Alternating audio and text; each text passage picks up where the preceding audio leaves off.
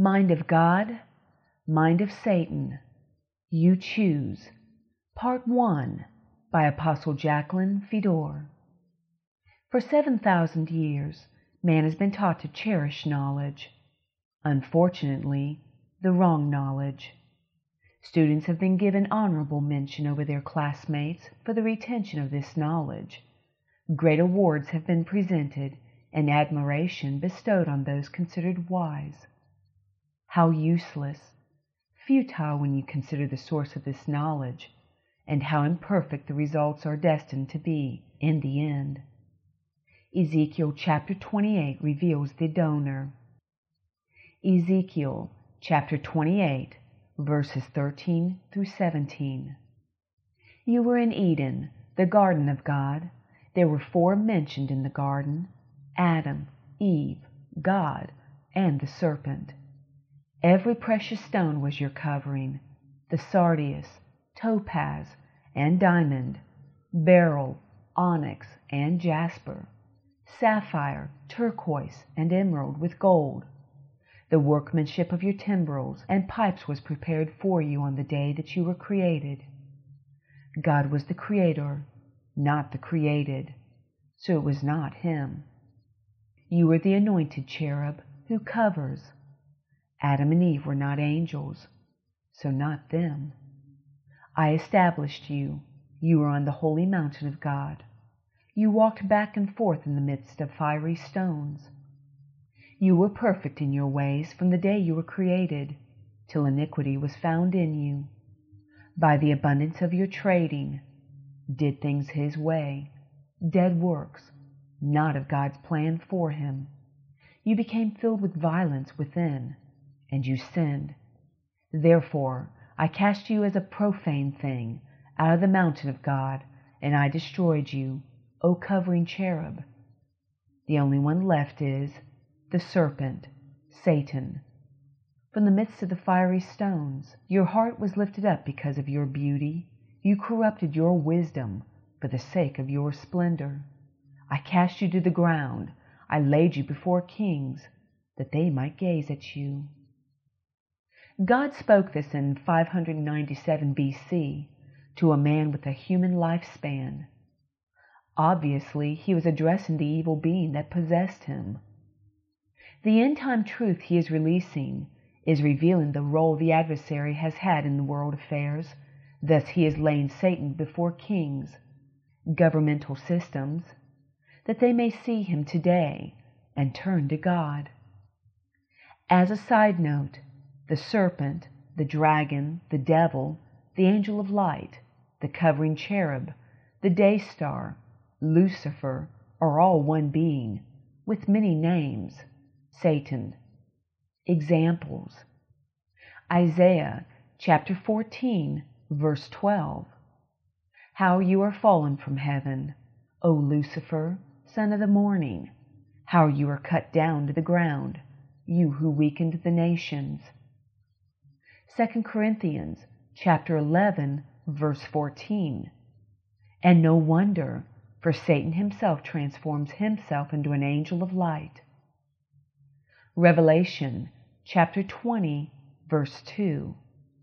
He laid hold of the dragon, that serpent of old, in the garden, who is the devil and Satan, and bound him for 1,000 years. We see in verse 16 of Ezekiel chapter 28 that he sinned. He did things in his own strength and in his own way, became a profane thing, and in verse 17 God told him his thinking, his wisdom, was also corrupted because he loved his own beauty, expected everyone to bow to him, and twisted things to suit himself. His counsel would draw humanity and 1/3 of the angels to him and away from God. Yet this is the very knowledge the world holds in such esteem, patting the intellectual snob on the head, the fruit of the wrong tree, the tree of good and evil. Satan was chosen. Another side note: to better understand this tree and chop down false doctrine, let's read from Isaiah chapter 61, verse 3. To console those who mourn in Zion, to give them beauty for ashes, the oil of joy for mourning, the garment of praise for the spirit of heaviness. We're talking about people here. That they may be called trees of righteousness, the planting of the Lord, that he may be glorified. God refers to people as trees, angels as trees, even the Word, the tree of life, and Scripture tells us there were 2 of these trees in the Garden of Eden. Genesis chapter 2, verses 8 through 9. The Lord God planted a garden eastward in Eden, and there he put the man whom he had formed. And out of the ground the Lord God made every tree grow that is pleasant to the sight and good for food. These are natural trees.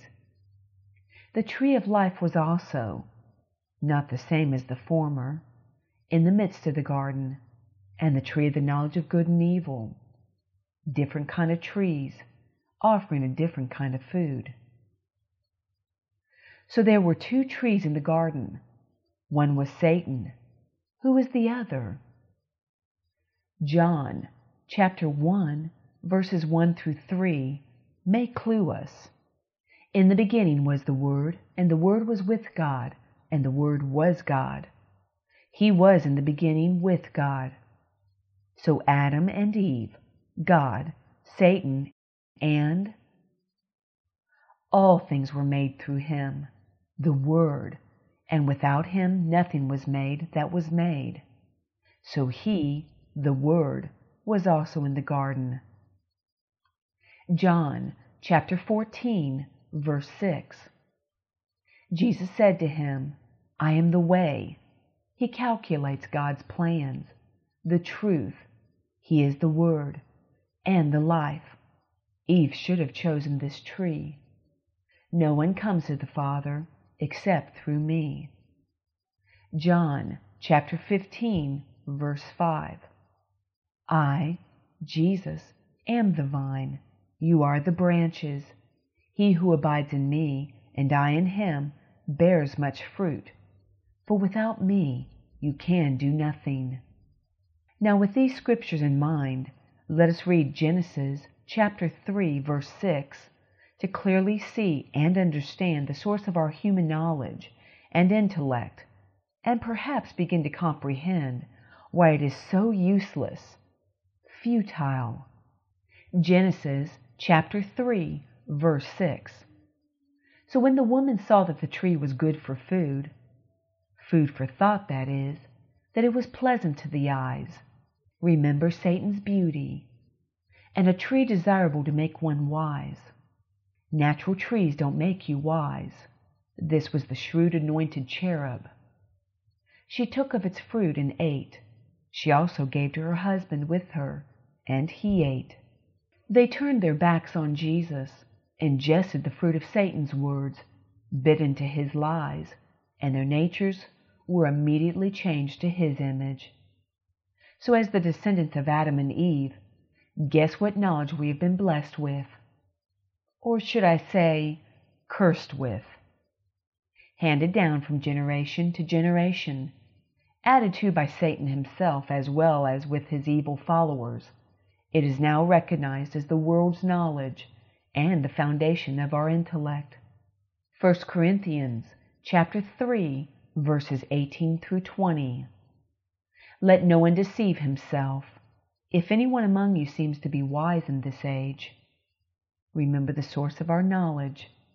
Let him become a fool, discard it, that he may become wise in God's knowledge. For the wisdom of this world is foolishness with God. For it is written, He catches the wise in their own craftiness. The fruit of the Spirit found in Galatians chapter 5, verses 22 through 23, cannot be developed from this corrupt knowledge. And again, the Lord knows the thoughts of the wise, that they are futile, bringing forth the fruit of Galatians chapter 5, verses 19 through 21. The above scripture tells us God catches those with this worldly wisdom by their craftiness.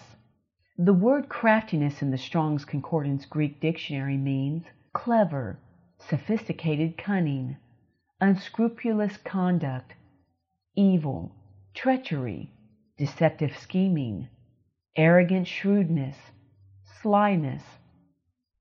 In much of the world's interaction, such as in business, politics, etc., these are all expected, if not respected traits. In America, we say, it's a dog-eat-dog world, meaning we must be like that to succeed. The knowledge of God in no way produces this nature. This is fruit of Satan's wisdom. In fact, it was Satan's counsel and his offer of what Eve thought was a deeper knowledge that opened the eyes of humanity to envision the deceptive scheme that ended in their unscrupulous conduct in the first place. In the early stage of rebellion, they were honestly ashamed of what they had done. It would not take long for man to grow accustomed to this different thinking pattern, however. Look at Cain, their firstborn. While walking in the knowledge of God, they were happy, transparent, free of evil, nothing to hide. With the first bite into Satan's fruit, they were instantly ashamed and fearfully aware of their minds had been exposed to the enemy. Naked to the eyes of the Spirit of God, they knew their thoughts would be discerned, the state of their minds revealed, and they tried to hide. Hebrews chapter 4, verse 13 assures us, "And there is no creature hidden from his sight, but all things are naked and open to the eyes of him to whom we must give account." What happened with Satan's invasion of their minds was a transference of the thoughts of Adam and Eve from God's mind to Satan's, bringing an immediate change of attitude and nature. God felt the disconnect. Their minds were no longer one with him. In Genesis chapter 3, verses 9 through 10, "Then the Lord God called to Adam and said to him, 'Where are you?' He felt the disconnection from Adam and Eve. So he, Adam, said, 'I heard your voice in the garden, and I was afraid, because I was naked, and I hid myself.' They were out of their position, out of harmony, not in the order they were created for. Look at the sequence of events. Eve ingested the seed of Satan's lies, fed them to Adam. Their minds conceived his thoughts and gave birth to sin. This corrupted knowledge opened their eyes to Satan's world of good and evil, and closed their eyes to God's kingdom. For the most part, they would now see only in this realm. They began to comprehend what they had done.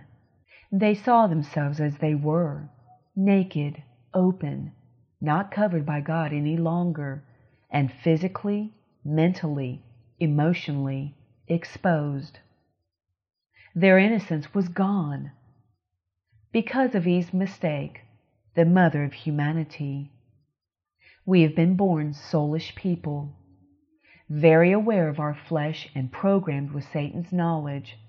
We have only understood this passage of Scripture as a purely physical experience. The real heartbreak to the Lord, however, was the sad sight of the corrupted minds of Adam and Eve. Out of touch with God, they had become captives of Satan and bound to him. The Lord in his mercy had their physical bodies covered by the skins of animals, ones they had probably petted in their former state. Their minds, their hearts, and souls, however, remained exposed to the evil one, for that was their will, their choice. In closing, thankfully, God had a plan perfectly calculated before he rested for our redemption and the restoration of all he created.